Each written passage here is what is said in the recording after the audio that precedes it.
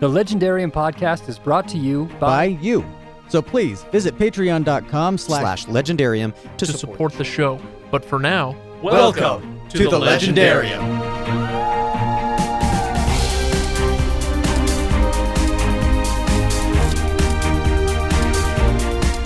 Let the veins sink back into your forehead. Resume listening. Go back, rewind here. We lost 18 listeners that day. And 4 Patreon subscribers. Out of 22.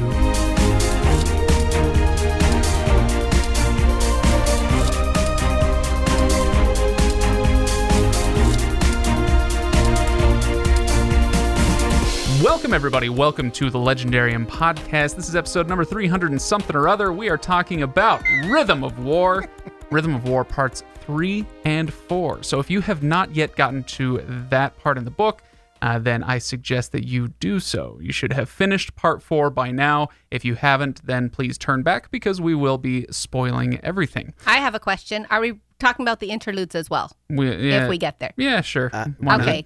Oh boy. Yeah, sure. What? Okay. So maybe the middle ones, but maybe not the after part 4 ones. I don't know. Okay. Thank you. Continue. All right. So I do want to remind everybody, before we get started, please head to thelegendarium.com. That's where you can find links to all of our socials, especially the Discord server, which is really hopping right now.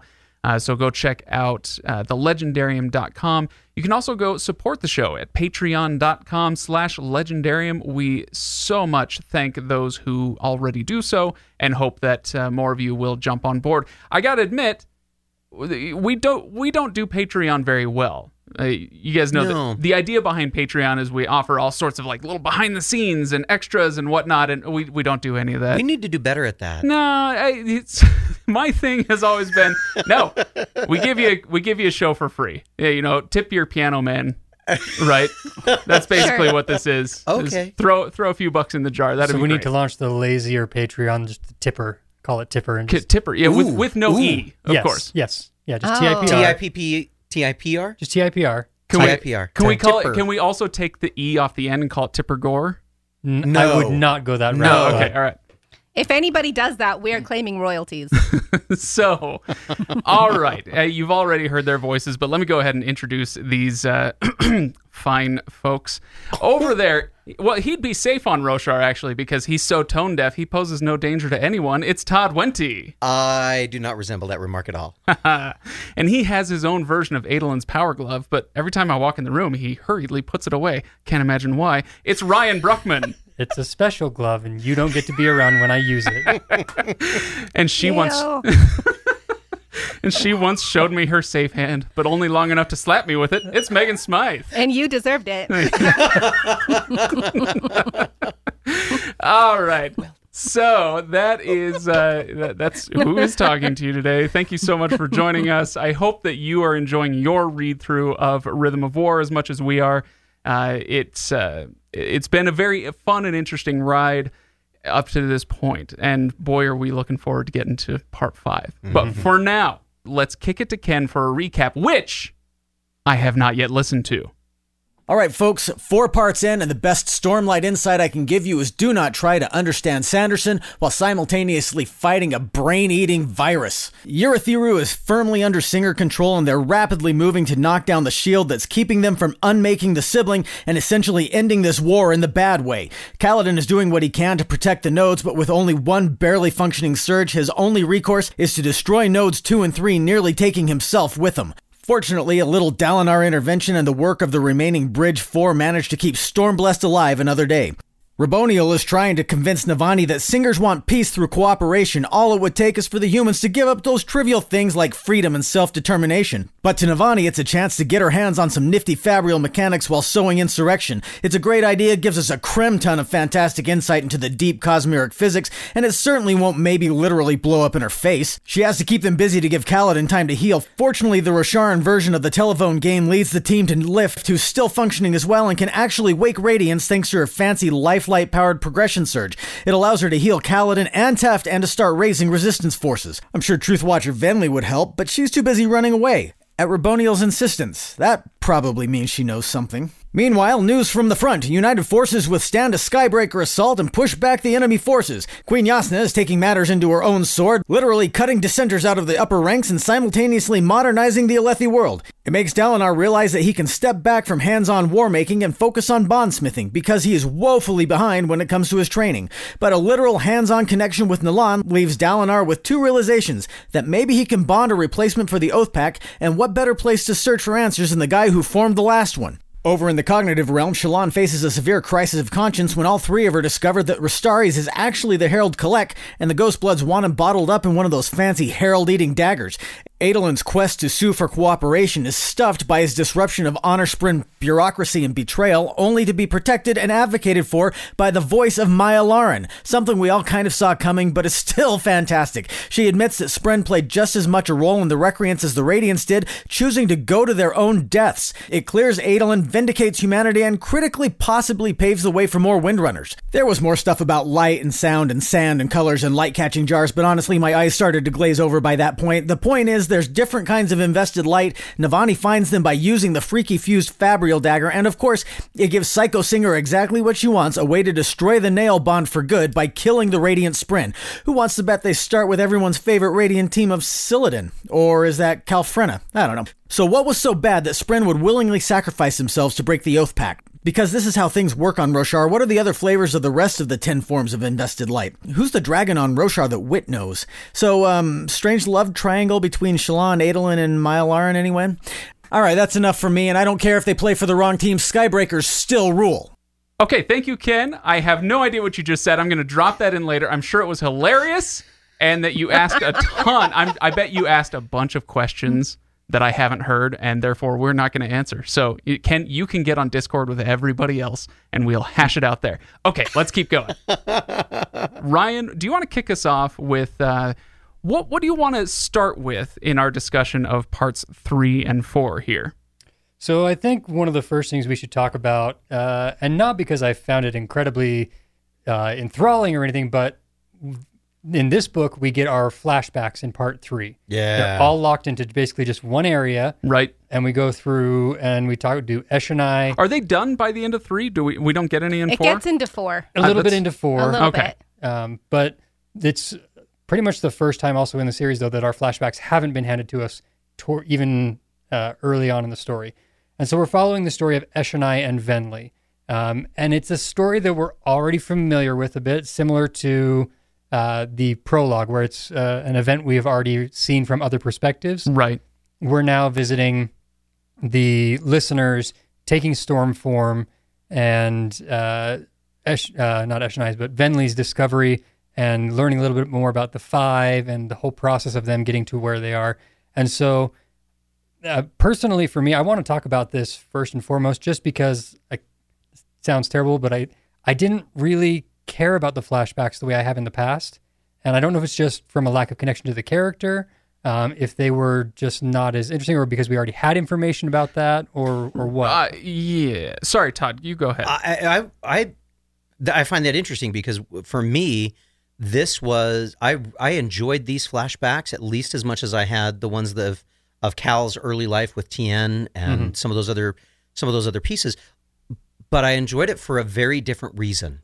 When we saw Eshonai and Venli before, we got such minimal glimpses of who they were, and now that Venli has risen to the form of a regal and has found out that life is not always better on the other side of the Kremling. Trying to figure out a nice way to say that. I can't come up with one. Oh, the other side of the unclaimed hill. The other side of the shattered plains. Whatever we want to go with, right? But I almost started to feel some real sympathy for Venli on some of the things that she was going through. But then we get into these flashbacks, and I got to admit, I think Venli's a piece of work. Yeah. I got mad.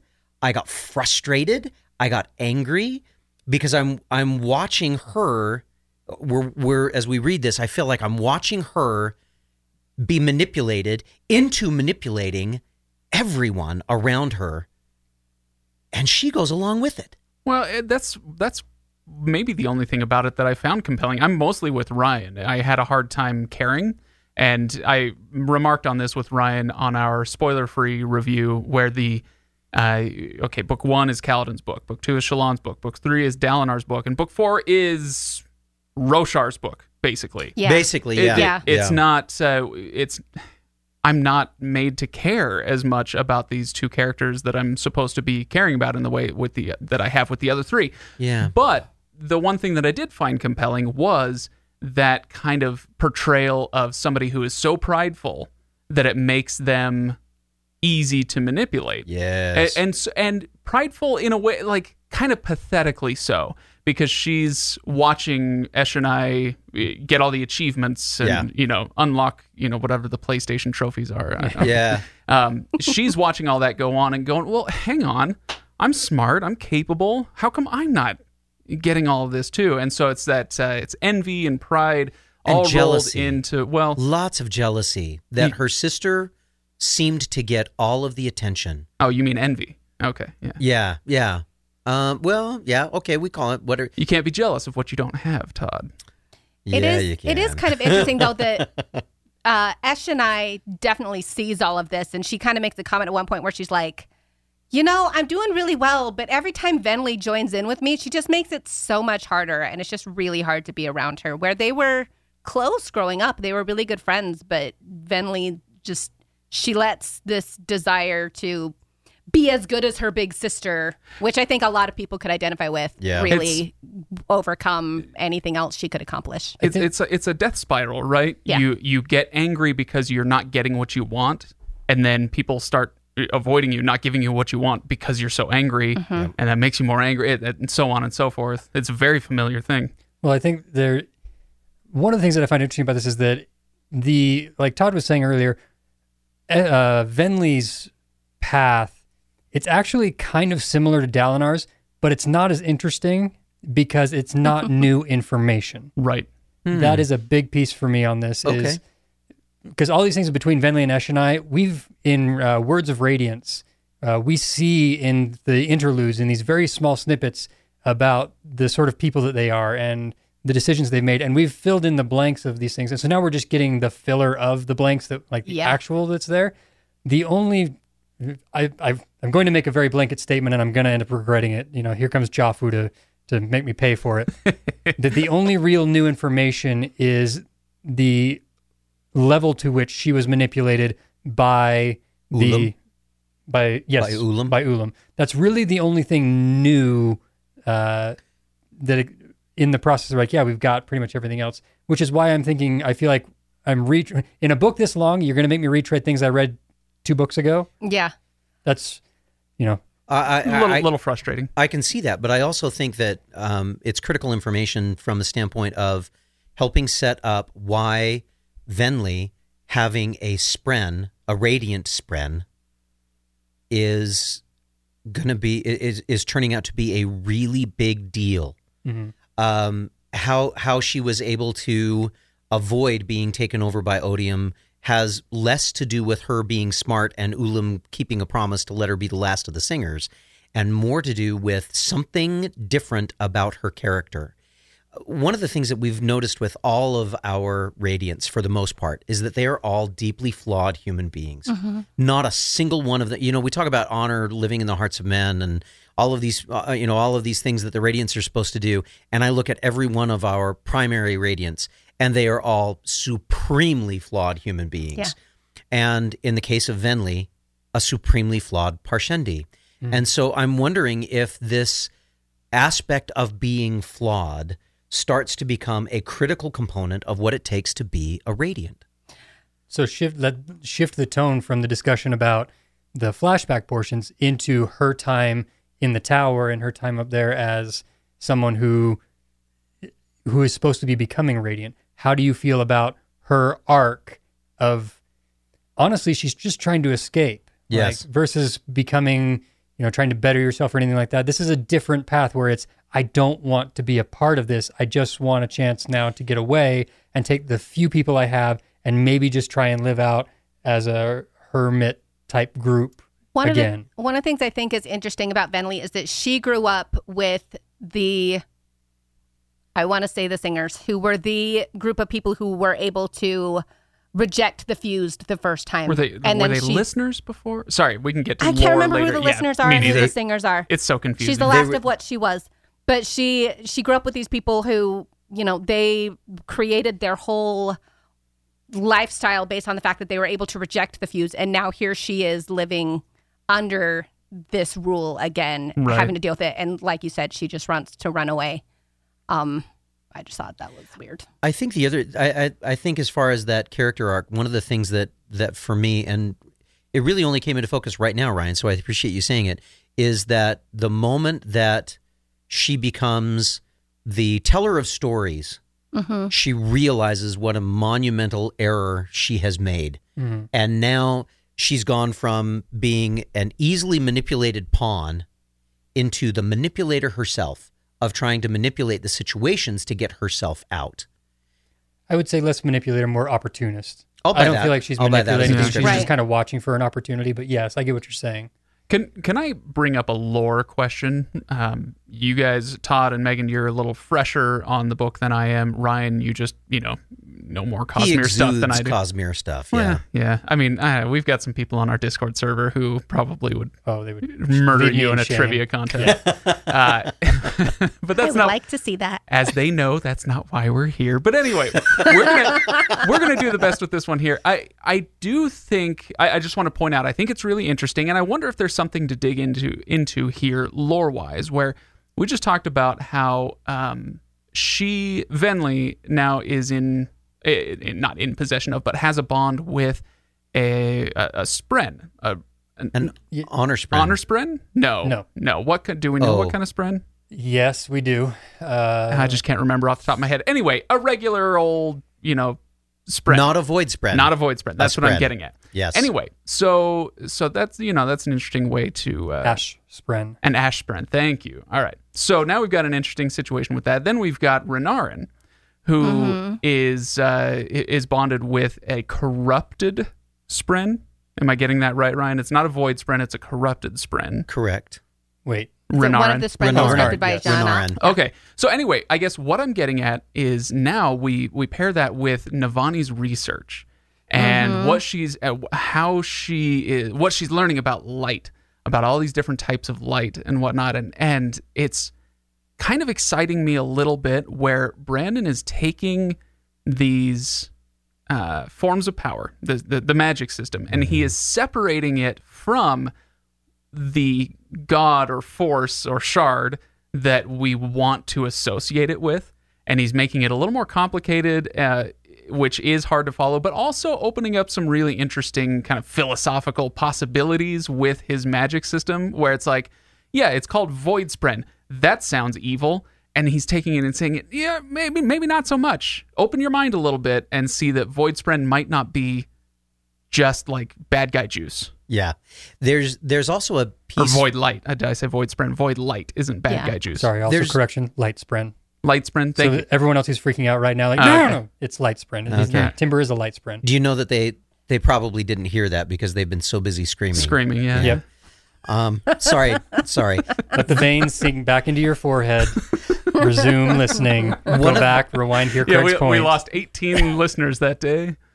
And 4 Out Patreon of- subscribers. Out of 22. So the one of the things that I started to get inklings of, and I don't know if the rest of you thought the same thing I did, but I started to feel like we're getting more connection from some of the other planets in the Cosmere. I started feeling very much like I was hearing similar things from what I'd heard in Warbreaker. For example. Speaking of tones. Oh, okay. So And hold on. Before we say anything else, have you read Warbreaker? Oh, yeah. If you haven't, Yeah, spoiler maybe alert. heads up. Yeah, Okay, this I is think going to be a our- problem. Our prior. that's right. That should have scared people off. But Yeah. I'll just say it again. Cosmere spoilers. Okay. If it's published, it's fair game. Now shut up. Okay, so as we're talking about the connections on the Cosmere, one of the things that I remember early on when we were talking about Mistborn, long time ago, is Craig, you and Ryan saying, "Oh, these are all connected. All of these worlds are connected," And I've been waiting for more solid connections. And in parts 3 and 4 of this book, I start to feel like I'm getting them. We're getting more information from Wit. Obviously, we've got Szeth with Nightblood, which is kind of a kick in the pants. We've also got this reference to pure tones, the pure tones of Roshar. Oh, we'll get there, yeah. Which made me remember, oh, wait a minute. This is a reference to the magic system in Warbreaker, where it was based on music. It was based on the breath, which gave it to you, but then you heard you had perfect pitch. Your heightening, depending on which heightening you achieved, you would gain certain abilities, including perfect pitch. There's the Increase of ability your to separate ability to see colors, colors. and things like that. Yeah. So the challenge here is depending on whether you're talking book specific or Cosmere specific, because the truth is we're all in the same magic system. It's all part of investiture. It's all part of the larger thing. So the tones, the pure tones of Roshar, the fact that you could potentially be invested enough to hear them and hear them correctly, it's not so much like that the magic system of Warbreaker is spilling over. It's that it's always been it's connected. always been there, and now we're seeing it. The way that it manifests here, is Just that what you're like trying to say? Yeah, previously so someone like Hoid, who has been heightened, going on to Roshar would be able to be more likely to hear and then match tones or things like that with Roshar because of being invested to that level already. Right. Okay. Well, and we've had proof of that because Xyle in part 1, I want to say, does fighting with the cloths and uses the breath and the colors. So much fun. So much fun. Yeah. So we know that is a thing that blends in. Craig, you had made a comment about how this seems to be Roshar's book. Like Roshar's kind of the star of this book. And I think that is part of that. For me, that was probably the most value that I got out of Venli and Eshonai's backstory, was learning about these characters who are not human. Who belong to this world. But belong to this world and how different it is and how everything that grew, that is of Roshar has some kind of gem heart. And the fear that they have that at some point the humans will figure out, oh, we could trap the singers into a gem heart potentially, or use their hearts somehow. Right. It is all very terrifying, isn't it? And it is. It makes me want. This is the most value that I got out of the book as well. I don't have the patience for this book that I know a lot of people do, because I prefer the connection with the characters.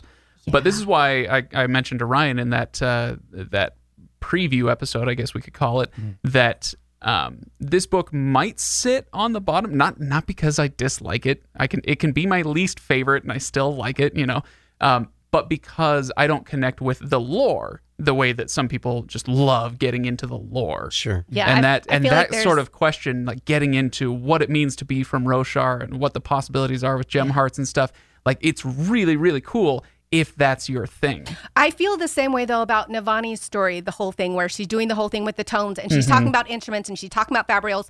My brain does not imagine things in that way. Sure. So it was very frustrating for me to read those sections. They were cool once she figured it out and was explaining to me what the result was. But talking it very specifically about each of the experiments, I was just like, okay, Brandon, you're very smart. I loved Move it. on. I loved it. Yeah. Okay, so it was written for Todd.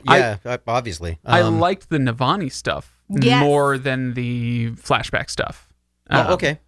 Something about, the research, the methodical way that she goes about discovering it and thus he goes about explaining it was more palatable to me. I don't know. For me, both the musical aspect, because I'm not quite as tone deaf as you make me out to sound, but also because I'm involved very much right now in a heavy research process myself. And so documenting research, doing all of the nitty gritty of trying to make sure that you've got everything coded correctly and you've written everything down right. I'm reading that and I'm like, oh, I feel your pain, Navani. Yes, I understand wanting to make sure you're writing things down and trying to keep everything organized. I know I'm weird, but right now that impacts me an awful lot. And so I really enjoyed it. Well, It was and how fun. lovely for her when she's never had time to just sit and research.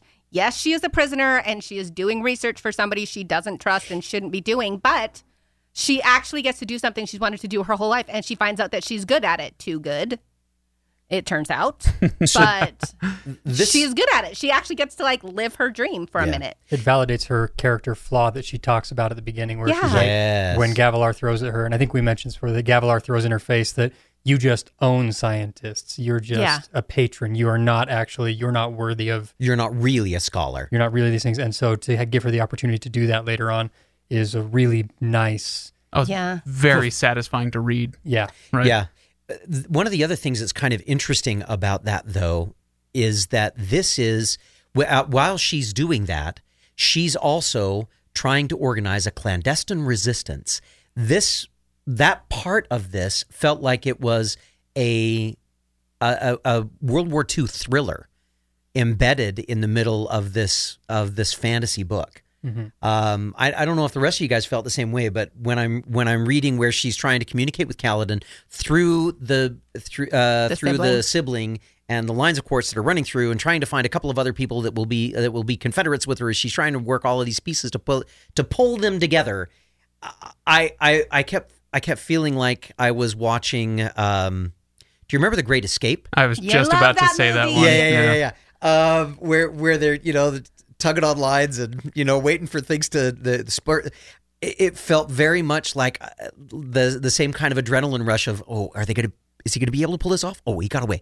Okay, we're going to be all right for a little while longer. It was really quite cool. Now, you're bringing up a movie reference that I think is a great one, but it's not the only one. Okay, no. We've already mentioned this last time, but Lammy Lambs on Discord asked, sections 3 and 4 question: how great is Die Hard? Now, we talked about this last time. That's a tower. So I don't want to rehash all the jokes again, Crawling through the vents. But I'm happy to bring it up again because since we last met, Ryan has now seen Die Hard for the first time. I have. I finally saw it, and can now back up my claims when I talk about it. So. And I have now seen it because I watched it last week, so I've seen it for the 38th time.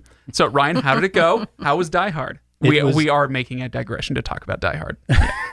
It is everything that it was made out to be, and I understand better why people consider it to be a Christmas movie. Yippee-ki-yay. Yeah. That just makes me happy.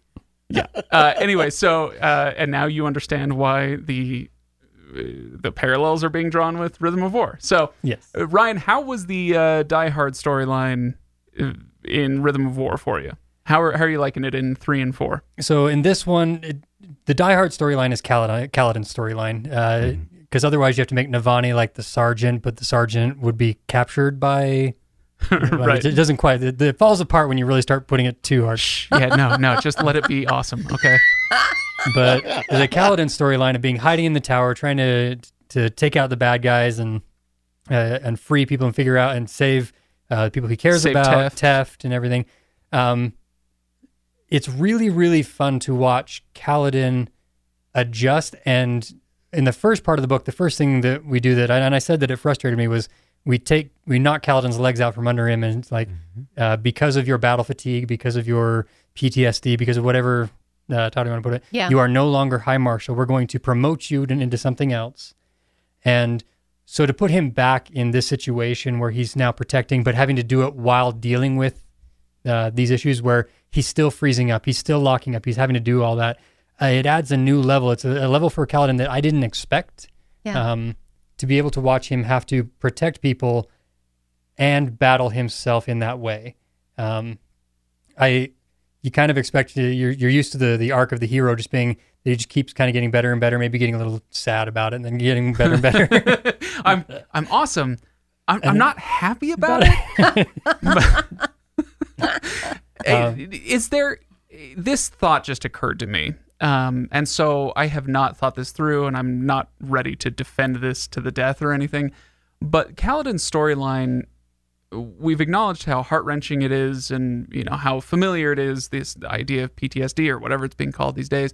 And it occurs to me that it only becomes an issue once Dalinar kind of identifies it, or maybe that's not true. I don't know. It kind of feels more like recognizable. It came out of nowhere a little bit.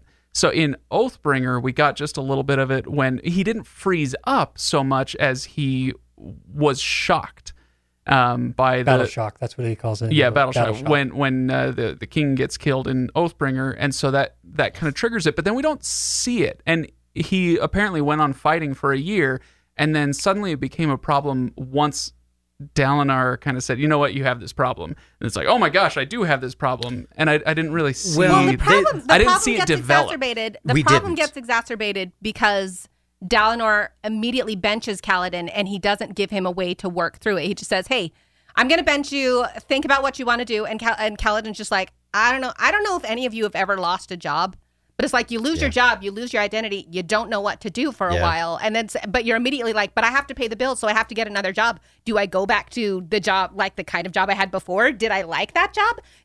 Is this the time to try something new? But am I qualified for that? Like there's so many things that make you freeze up, and I think that's really where Kaladin, like where that problem happened. And so when he starts working with his dad, and he kind of has this purpose, and then he has this fight with his dad, and he has to go off again, but the tower is now under siege. Like he's again he's like, okay, I know how to do this, but also I'm not supposed to do this. Can I do this?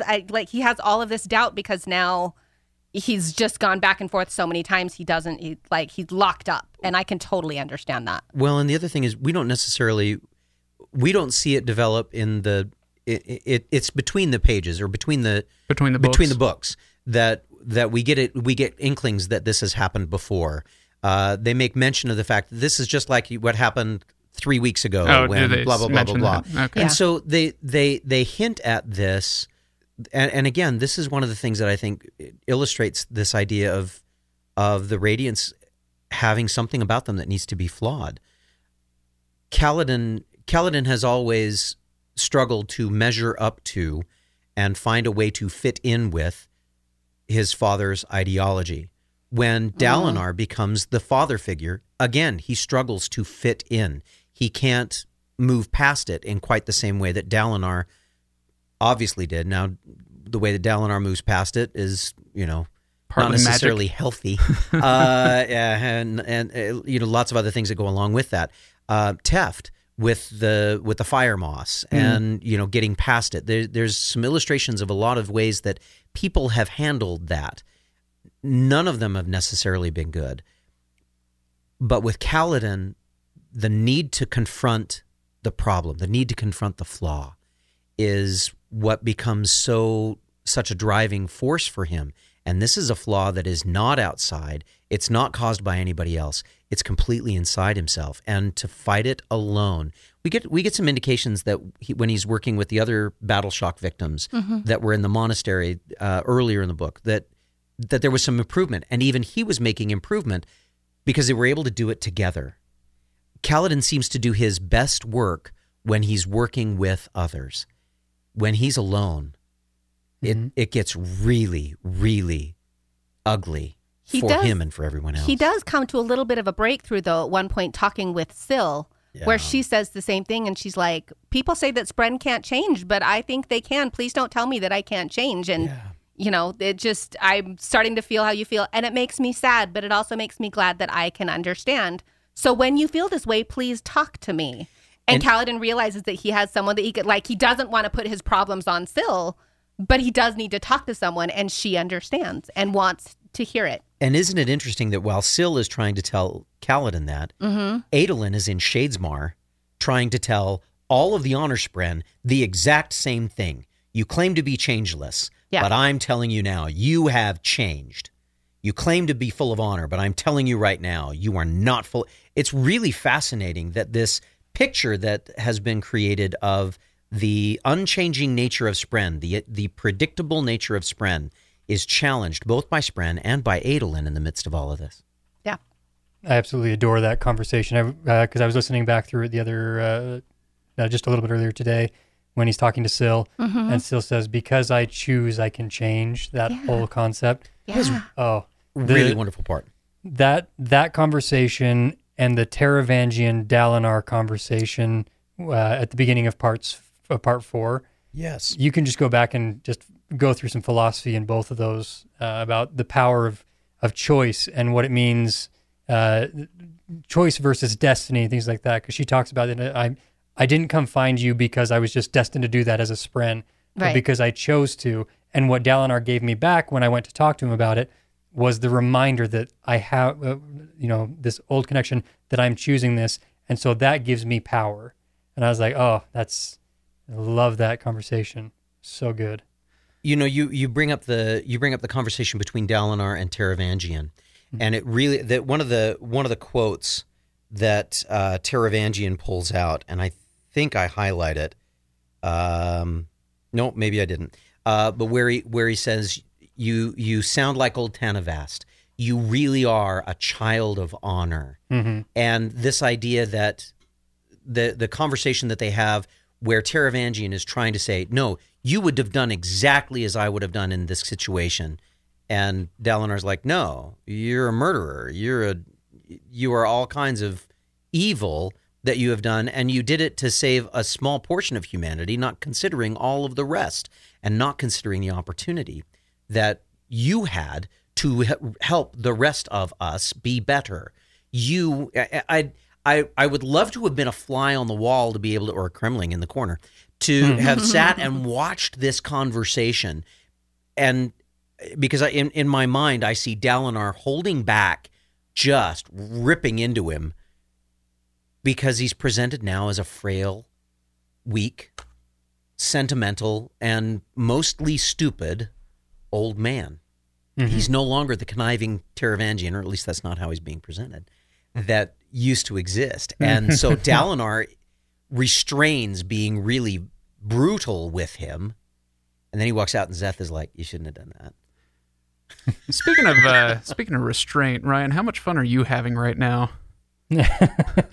So not saying wait until part 5. I wasn't sure if you guys had actually finished the book there have been already. like 8 things already that they've said. I've been like, oh, just wait until I have part not 5. finished. I have not read book 5. I haven't started confess I'm partway through part 5. Okay. So I'm already aware. it. Okay. Well, I have all kinds of predictions that will all be wrong, but I have predictions. If Can't you make In it. true I Sanderson actually- fashion, it doesn't matter. Everything you think will change in the last 75 pages. Yeah, exactly. Yeah. Speaking of predictions, let's go ahead and do a few of those. Don't worry, we'll come back to the other stuff. But I'm like, are we done? I know I have a comment that I want to get to, and that leads me to a prediction of my own. But Megan, I'd like to hear yours first. One of yours. Oh, I have. Oh, just one of them. What's your best one? The one that is most likely to come true.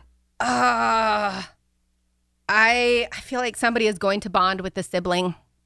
I want to say Dabbid. I feel like it's going to be, but Dabbid. there was a Okay. conversation about R'laine and the sibling, I think, at one point. But I in my mind, I'm like, I kind of want Dabbid to bond with the sibling. Is this the kind of world where bonding with your siblings is tolerated? Is okay. It's okay. Yeah. I got a good look at Ryan at least. Oh gosh, I know, but I just Ryan's have like, this, why is he still on this show? I have this niggling feeling that since this is the 4th out of 5 books in this, what is called The cycle, yeah. pentalogy,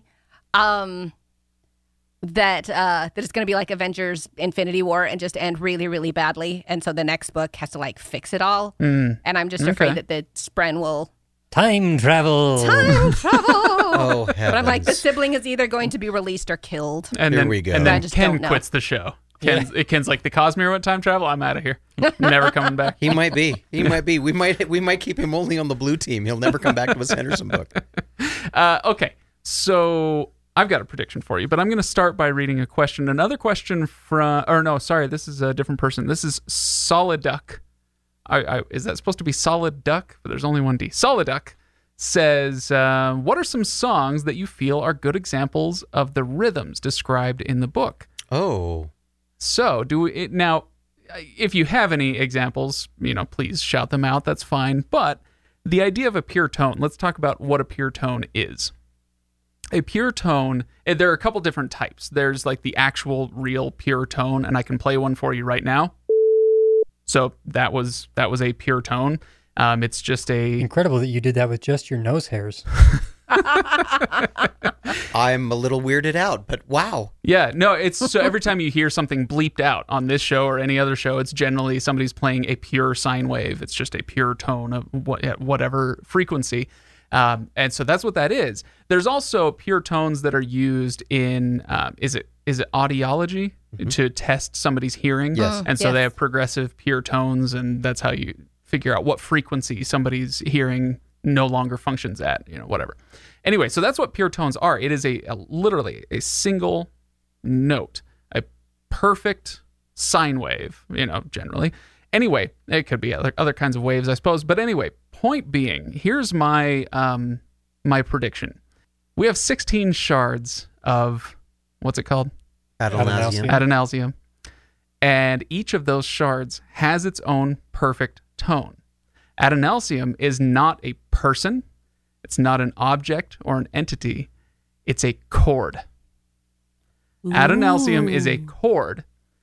And so similar to the music of the Ainur in the beginning of the Silmarillion, which Ryan knows all about now, music is the power of creation. And if you can create the literal perfect chord using all 16 perfect tones or pure tones of these shards, then you have obtained the power of creation.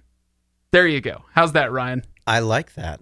It really puts the shattering of Adonalsium in kind of an interesting light, because it's this perfect chord. Like, did they run up and kick a barbershop quartet in the junk and like broke the chord and everyone ran away with one of the guys? Like, Yeah, I don't know, but took the tenor to Scadrial and ran off with the baron. He got old, and the vibrato now is no longer working the way that it used to. So your overtones aren't setting up correctly. You don't honestly, get the ring. it's probably if I were to actually put money on this this prediction, it would be that is part of it. Yeah. But that there are also perfect color tones, and that there are perfect elemental tones. If we're getting into Mistborn stuff or whatever, that there are these elements of perfection all throughout the senses.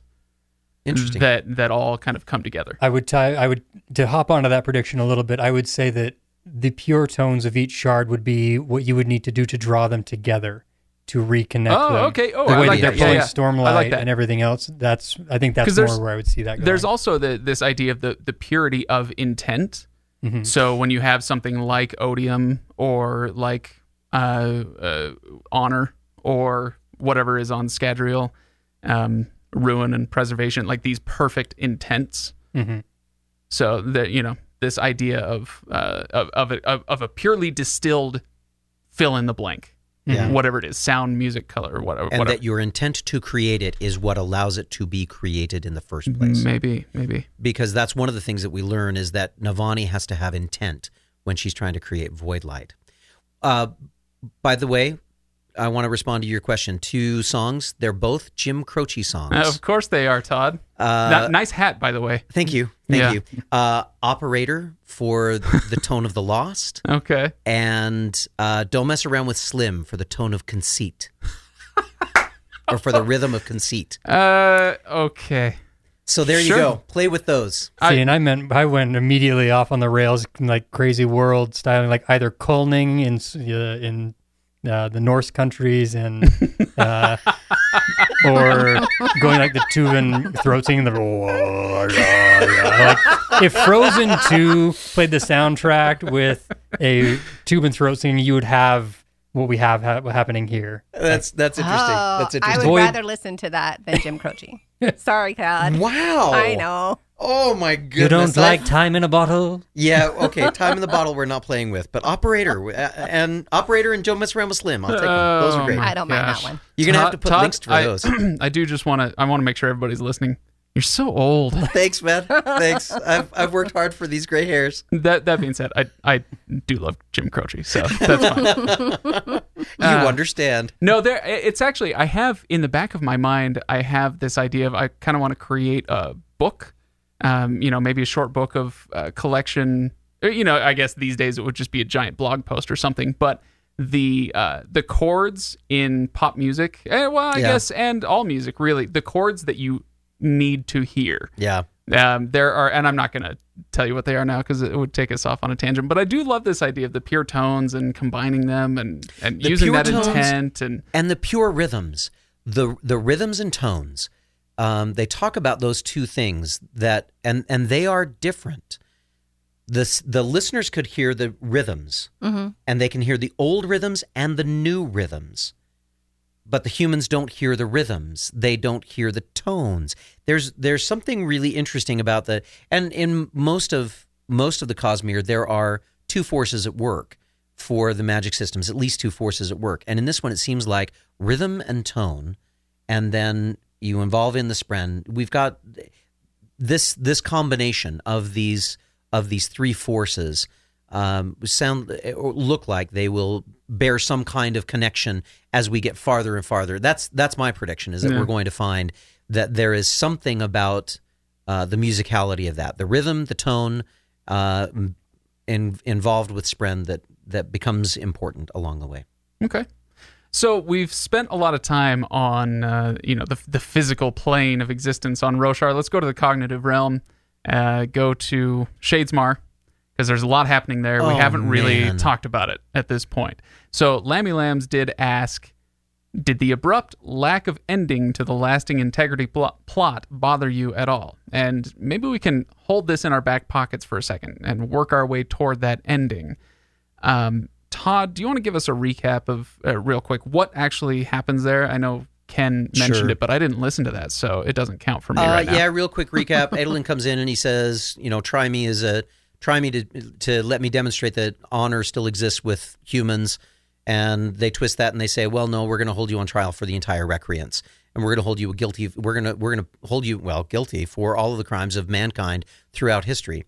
And he gets an opportunity to have a trial, convinces him that's okay. Shallan goes in with him. Of course, Shallan is trying to find, I can't remember the name of the guy. Restaris. And kill him.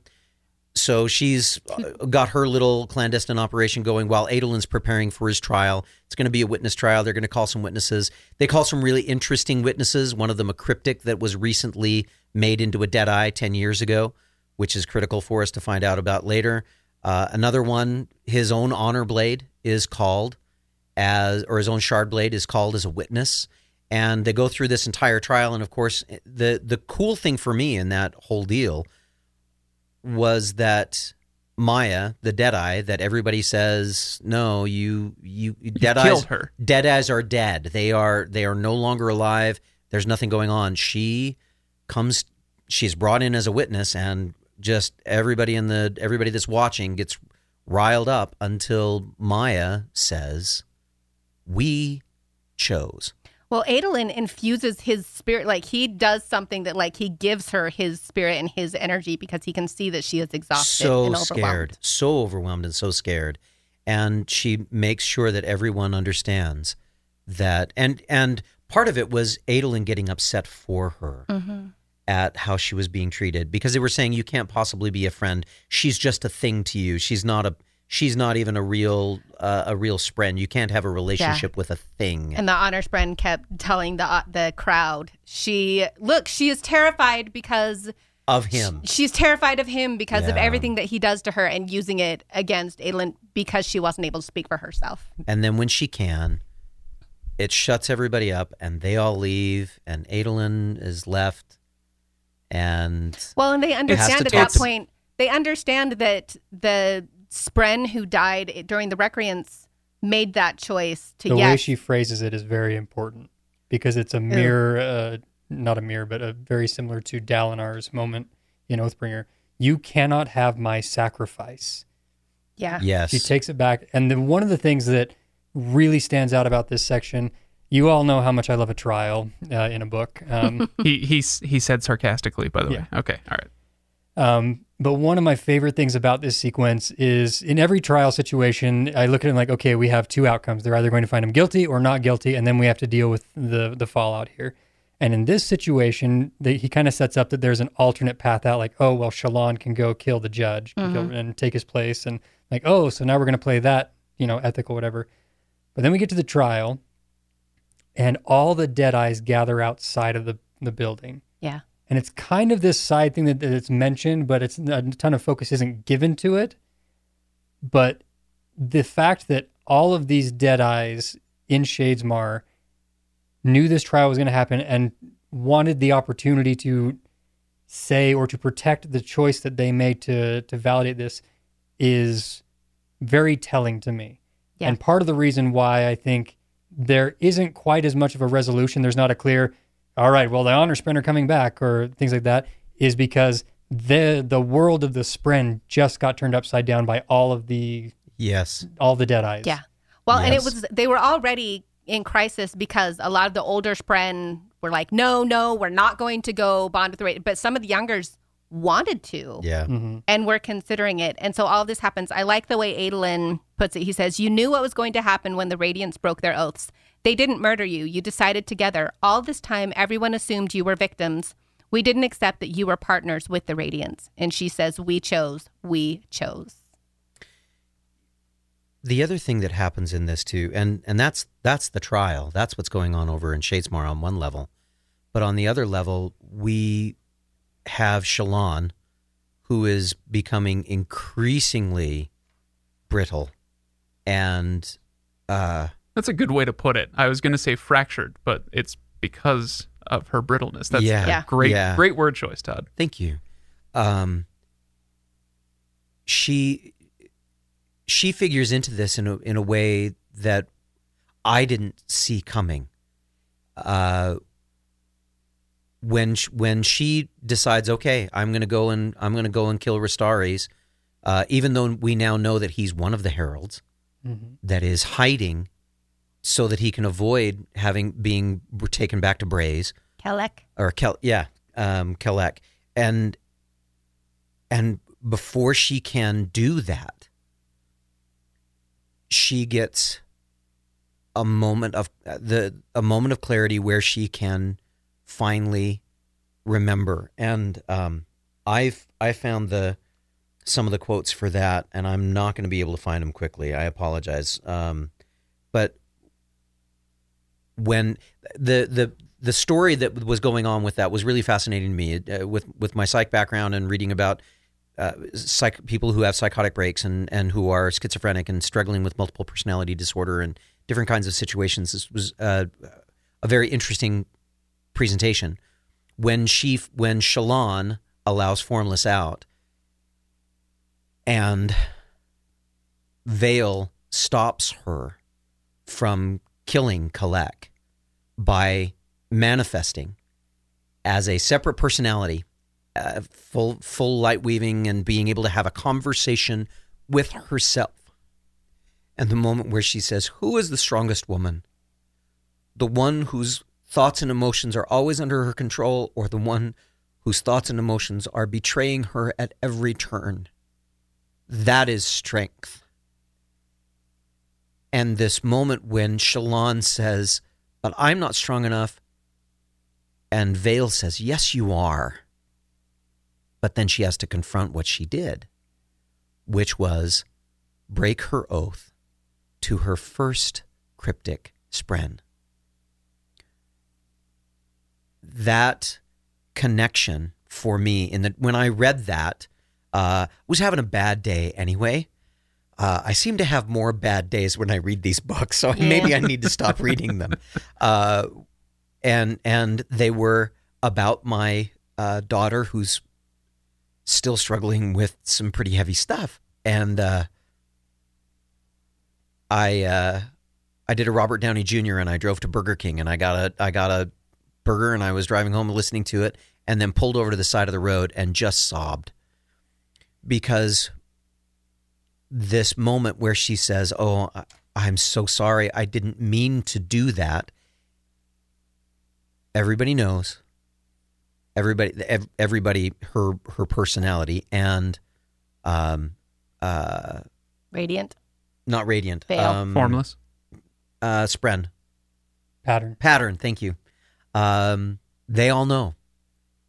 And they get it. Well, and I don't know if Wit knows, but Pattern says Wit has a message for you, and it's that we all love you. Yes. Right here, it's, "You must know what Wit said," Pattern replied. "He is so wise. He seems to like you and hate everyone else. Haha. He made fun of me. It was very funny. I am like a chicken. Haha. He said to tell you that we trust you and love you. He said I should tell you that you deserve trust and love, and you do. I'm sorry I've been lying for a very long time. I'm so sorry. I didn't think you could handle it." This opportunity for Shallan connects to the trial because that's the cryptic that was brought in, right? Mm-hmm. I agree with the fact that all of this happens, and then And it just ends. let's go back to Roshar. And I think she's not done dealing with the ramifications of that because she has to tell Adolin. Yeah. She has to make everybody else know. But again,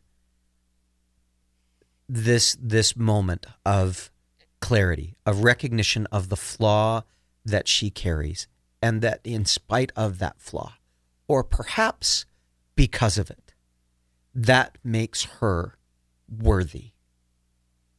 I find that beautiful. And when she's able to confront it and recognize it, it makes her whole again. And she no longer has to be split into the three separate personalities. And I am so relieved. Me too. Me too. It was very exhausting to read. Well, I'm glad you were all able to join us for this Blue Team episode of the Legendarium podcast. Sorry. So it's the hallmark of any good Blue Team episode. No, that's Todd. I really appreciate that. Those good thoughts. Thank you. I like it. Thank you.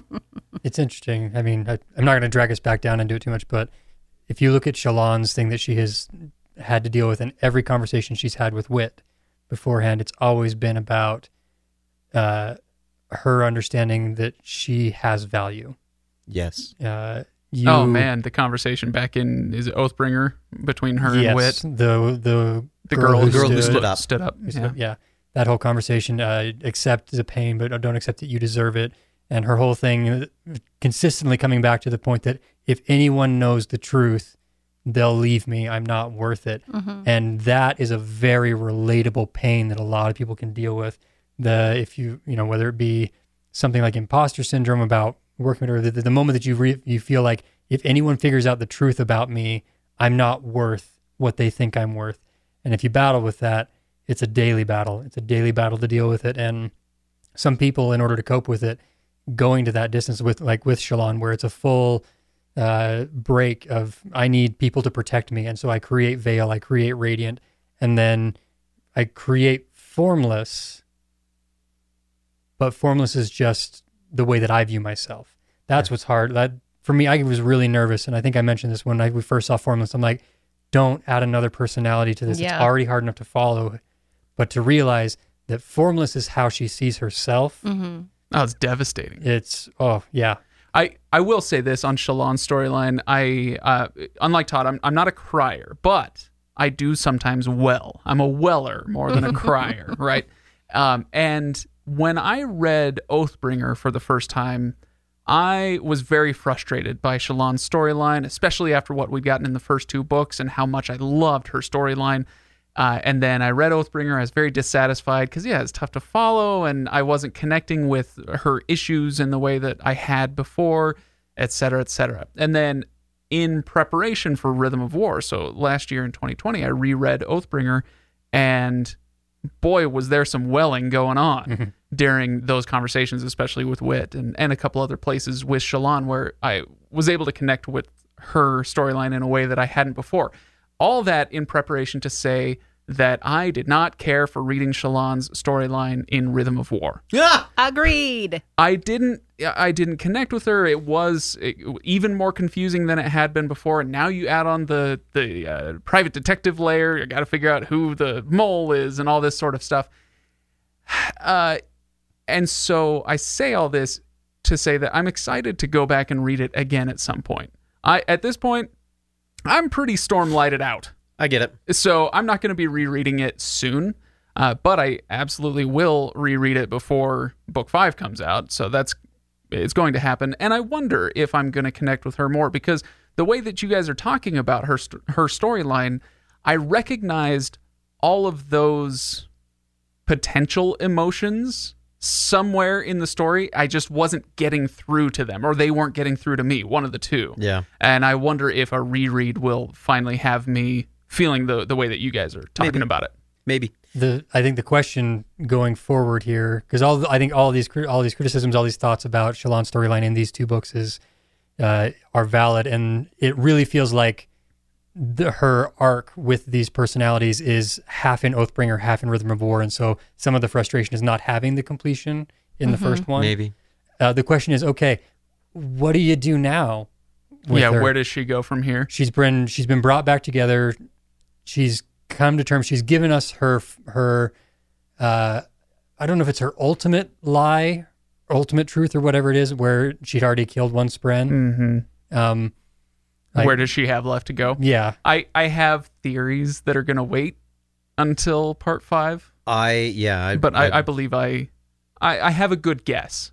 Okay. About what Shallan is going to do in book 5. Okay. I have some inclinations, but I'm not sure. Hey, I wanted to talk about two characters that did not get an awful lot of time in page count, but that I was going to say there's a lot of characters that didn't get a lot of time on this episode. Yeah. Go ahead. Dabid and Teft. Oh boy. Okay. Well, Teft is unconscious for a good chunk of it, so Yeah. there's Which is a reason why he doesn't get very many pages and very much conversation.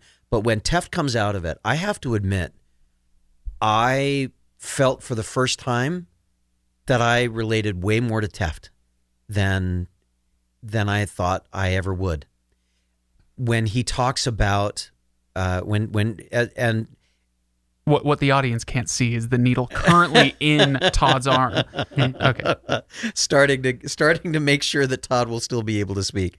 When we see Teft, realizing that he's the phrase that he gets at the end with his Spren is that he is worth saving, and that he was there for Kaladin when Kaladin needed him, that he was able to help Kaladin do all the things that he needed to look, that his life not only had purpose and value, but he himself is worth saving. And he said, maybe that's good enough today. And I thought to myself, doggone, I get that. I relate to that. And with this key group of Bridge 4 survivors, Teft was always the one that was kind of on the side, and I thought, I'm not sure I get Teft. And after that moment, I was like, no, you know what? I do get Teft. No, I totally disagree. Just on a personal experience level, where Teft, I think, might be the best tier 2 character that Brandon has ever created. I love Teft and his storyline. I've loved it, but I also loved Dabid's. Mm. And the revelation on Dabid is Right. amazing. when we get that moment where we find out what's really been going on. I was on a walk in my neighborhood, and I had people walking up to me saying, "Are you okay? Are you okay?" I'm like, "Shut up! I'm just listening to Stormlight Archive." And they were like, one person is reading the book, and he goes, "Where are you at?" I told him, and he goes, "I'll leave you alone." But at the very end of that chapter, after Dabid helps make sure that we get Lift out and we get Kaladin back and we get Teft back. When it says Dabid wasn't radiant, he wasn't brave, he wasn't smart, but today he hadn't been stupid either. Once Kaladin had pulled Dabid out of damnation itself, it felt good to return that act of heroism with a small one of his own. I sometimes feel like I'm surrounded by really, really good people doing really, really impressive and interesting things. And then you come do the podcast. And I feel like Dabid so often in so many different situations in my life. And so I read that and I was like, and as much as I feel like I relate to Teft, I relate to Dabid sometimes too. I don't know if that's the genius that Brandon has about constructing some of these characters and putting just enough humanity into all of them that they resonate with us at different points in our lives, or if it's just because I'm such an empathic or pathetic individual that I wind up relating to these people when they're in those difficult places. But whatever it is, I appreciate that. I appreciate the masterful storytelling that allows me to do that. But I also appreciate the fact that these side characters wind up serving some really important moments. And I think it helps me remember that when I feel like I'm surrounded by giants and really intelligent and wonderful people doing really magnificent things, that helping out along the way can be just as valuable at different times. It's just a really cool deal for me. Yeah. Ryan, you look like you're deep in thought here. We're about ready to wrap up, but what else you got? Well, I was following the Teft line. Ken asked last time about why Kaladin and when Teft why Teft went under but Kaladin didn't. This Teft, when he wakes up this time, his initial responses show that he has grown to the point now where he is now where Kaladin is. just in his responses. There's a few things that he says, a few things. Then he'd seen Dabin and R'laine. When he saw their joy, more hurted in R'laine's case, Teft knew that he couldn't truly hate himself. This was where the oaths had brought him. His self-loathing was, day by day, fading away. Sometimes it surged again, but he was stronger than it was. The others loved him, so whatever he'd done, he would get up and make it right. Then he jumps and talks about having, it's been 7 months, but damnation, 7 months. That was the longest he'd gone without touching the stuff since joining the army. 30 years. Never count those years, Teft, he told himself as Dab had brought him some soup. Count the ones you've been with friends. And in just 3 paragraphs, we see Teft now fully radiant, like fully understanding the concept. And I'm like, oh, love it. I love it so much. He really does these moments quite well, doesn't that Brandon character? Mm-hmm. He does a pretty good job. Yeah. I think he's got a future as an author. I hate that guy. You want to jump to a totally not connected to this point? Just talk for just a second. This book, a lot of people really wanted Queen Jasnah and what she was going to be. At the end of Oathbringer, they're like, oh, we have Queen Jasnah. I cannot wait to see what Queen Jasnah does. Yeah. And Queen Jasnah is like this much of the book. And, in podcast terms, I'm holding my finger and thumb just slightly apart. It's about 3 centimeters for those of you that are using the metric system, or about... Yeah, right. That long? No, not that much. No, so... but she does have a few really interesting sequences in this. Harsher wit. That's a whole meme on Twitter now. Harsher wit. Harsher wit. Yeah. Is it really? Oh yeah. Okay. That's all over the place. The thing is, her sequences are few and far between in this, but they're still quite good. The duel sequence where she sends Wit after the thing. So cool. Fantastic sequence. Her going to battle, actually going out and saying, I need to know what it's like to be a soldier, and going out and coming to terms with, you know what? I'm not a soldier. I'm going to just go ahead and burn everybody with my powers.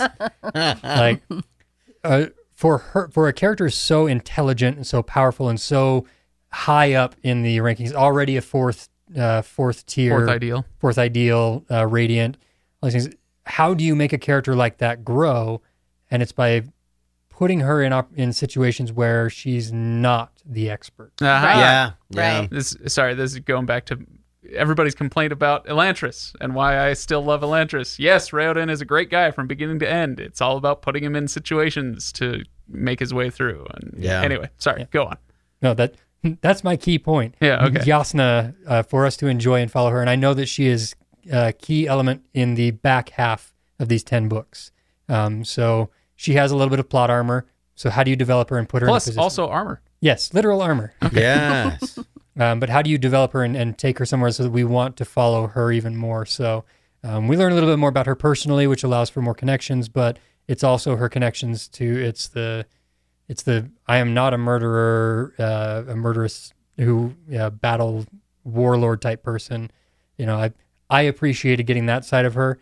I am excited to see her more. She's not a character that I'm generally like super excited about. I think she's a very well written character. I like her a lot, but she's also a character that I kind of go, I wouldn't do well in a room with you. Yeah. I would not. You would look at me and go, you're beneath me. Oh man, I like a conversation. Having dinner with Jasnah might be on my list of like impossible things that I nevertheless want to happen. Like that would just be the best conversation ever. I love Jasnah so much. Political theory is right up both of your alleys. And I found a lot of the conversations between her and Wit and Dalinar very interesting as they talk about the ramifications of power. Why do we have divided power? Are we comfortable putting absolute power into one person? Some of the kinds of pieces that she and Wit and Dalinar talk about are really interesting. And then we throw in these little barbs where Dalinar says, "No, I'm not going to talk anymore because every time I do, all you do is pick up stones and throw them at me." And Win says, "Oh, and you were supposed to be the stupid one." So much fun that you have all this heavy stuff and then, oop, okay, no, we're going to throw in some levity again. There we go. And we also get the revelation that she and Wit are sleeping together. Yep. Revelation? Come on. utilitarian purposes. As far as I can tell, he As like, presents from her perspective. I'm Right. sorry, this is new He- information. Did I miss something, or does this happen in part 5? I'm Nah, like, you- what? No, it You was in missed part it. 4. I think you missed I it. missed it. Yeah, there. Sorry. So Okay. there have been lots of You of don't have theories to rehash about. it for me. No, I'm not. There's Okay, lots of theories about is Yasna gay or is Yasna? In this case, I think he presents her as asexual. Yeah. Just doesn't care. Like, yeah, sure, I'll do it. Yeah, that. It She feels- likes the wine and not the label. Sure, there you go. Okay. I've never heard it described that way before. Something like that. Actually, she's not even really a drinker, but she'll drink with her friends. Is more like There you go. It's more like Okay. Anyway, so Now that one I've heard. but he kind of throws that in there, and it felt a little bit like, oh, okay, everybody's been asking about this. I'll put this in there, and I wonder if it's going to pay off later. If there's going to be more to this, or if this is the kind of thing where he just says, you know what, Yasna's character, sex is not something that she thinks about, worries about, is consumed by the way that a lot of people are, and okay, now we can move on, and she can actually do the things that are important to her, and you can stop asking me about this. Maybe. I can see a little bit of that, but I think of it also on the flip side. A lot of people are really focused on that aspect of her sexuality. Right. But I want to flip it and look at the relationship. And it's less about the sexuality and what her preferences are, but who it is that she's connected to and what that means for her potential. Right. Mm-hmm. Yes. Hoyd, Wit, not someone who you think just kind of dilly-dallies with anybody. Like, that's not who... By the way, dilly-dally, if you... Never mind. Okay, sorry. Ryan, go on. I had a dilly-dally joke, but it was inappropriate for this podcast. Okay. The fact that she is in a romantic relationship with someone on the tier of Hoyd Yeah. says that he sees her closer to an equal, which is not something he has seen with any other character that we've seen him interact with. Correct. Which means maybe she is on that same level as the people who broke Adonalsium. Maybe she's the sort of person who can be taken to that tier where we're in the Dragonsteel series, and she is able to understand the larger picture. That, to me, the relationship portion between her and Wit, that's what that tells me about Yasna. Yeah. She's not a player. She is above the game, and all the rest of these people, they're on Roshar. They're embroiled in Roshar, but Yasna is very clearly above the game that is being played here. She's part of it, but she's above it in the same way that Wit is. Oh, stop it, Craig. I'm so excited. I'm Okay, excited. I'm going to go home and read some more. let's... Finally. Are we at the point of last thoughts? Yes, final thoughts. Todd, go ahead. Oh, if you can. Yeah. Do we need to skip you? No, I'm the dog and the dragon. Oh, okay, good. Then The dog and the dragon. When, especially at the end, when Kaladin's going through his horrific stuff, and he says, "Can you tell me the real ending?" Kaladin asked, his voice small, "before I go back out." Wit stood and stepped over, then put his hand on Kaladin's back and leaned in. That night, he said, the little dog snuggled into a warm bed beside the fire, hugged by the farmer's children, his belly full. And as he did, the dog thought to himself, "I doubt any dragon ever had it so good." He smiled and met Kaladin's eyes. "It won't be like that for me," Kaladin said. "You told me it would get worse." "It will," Wit said. "But then it will get better. Then it will get worse again, then better. This is life, and I will not lie by saying every day will be sunshine. But there will be sunshine again, and that is a very different thing to say. That is truth. I promise you, Kaladin, you will be warm again." I don't even want to touch that. Megan, do you have a final thought? Yeah, next time you do a final thought like that, say, "I'm going last." Exactly. Right? Damn it, Todd.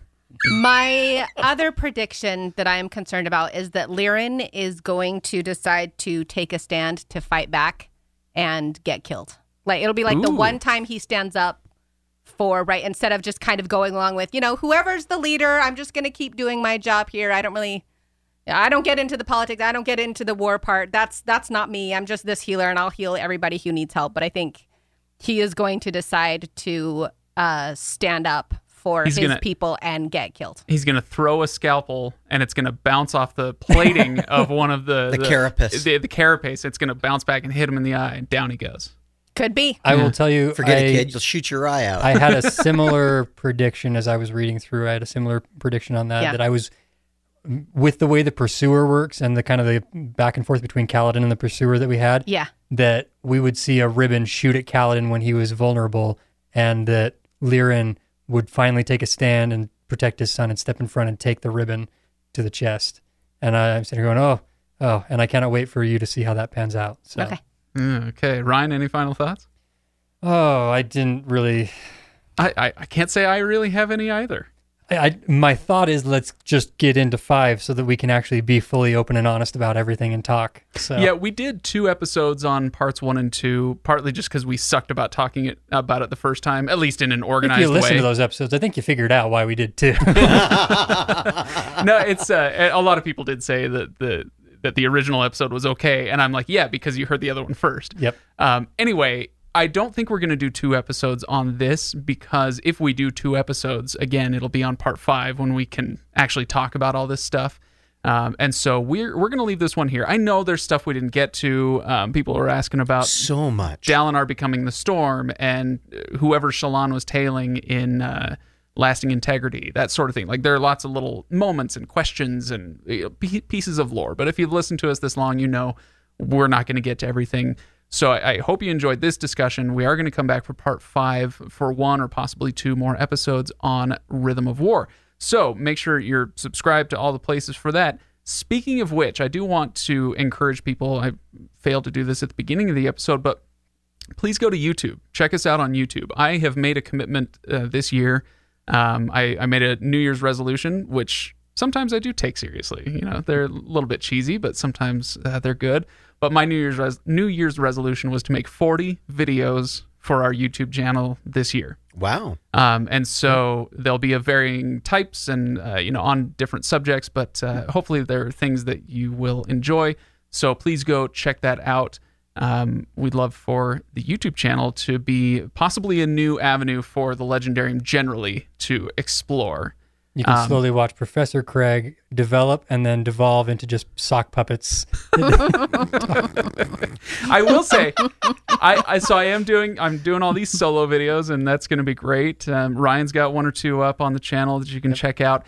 I have actually, I'm just going to reveal this, Ryan. I have tasked Ryan with figuring out how to make these discussions videoable, and in a good way. I mean, we could throw a webcam up and let you watch, but that's not... It's not the same. That's not the way that we do things. Yeah. And so if we can't bring you something that's going to be pretty quality, then we're not going to bring it to you at all. So It's really hard to find a body double for Ken right now. I'm really struggling. all the stunts that we have to put him through. Right. Anyway, so yeah, please go fly, my pretties, and subscribe to the YouTube channel. We'd love to see you there. And I think that'll do it for us today. We'll see y'all next time.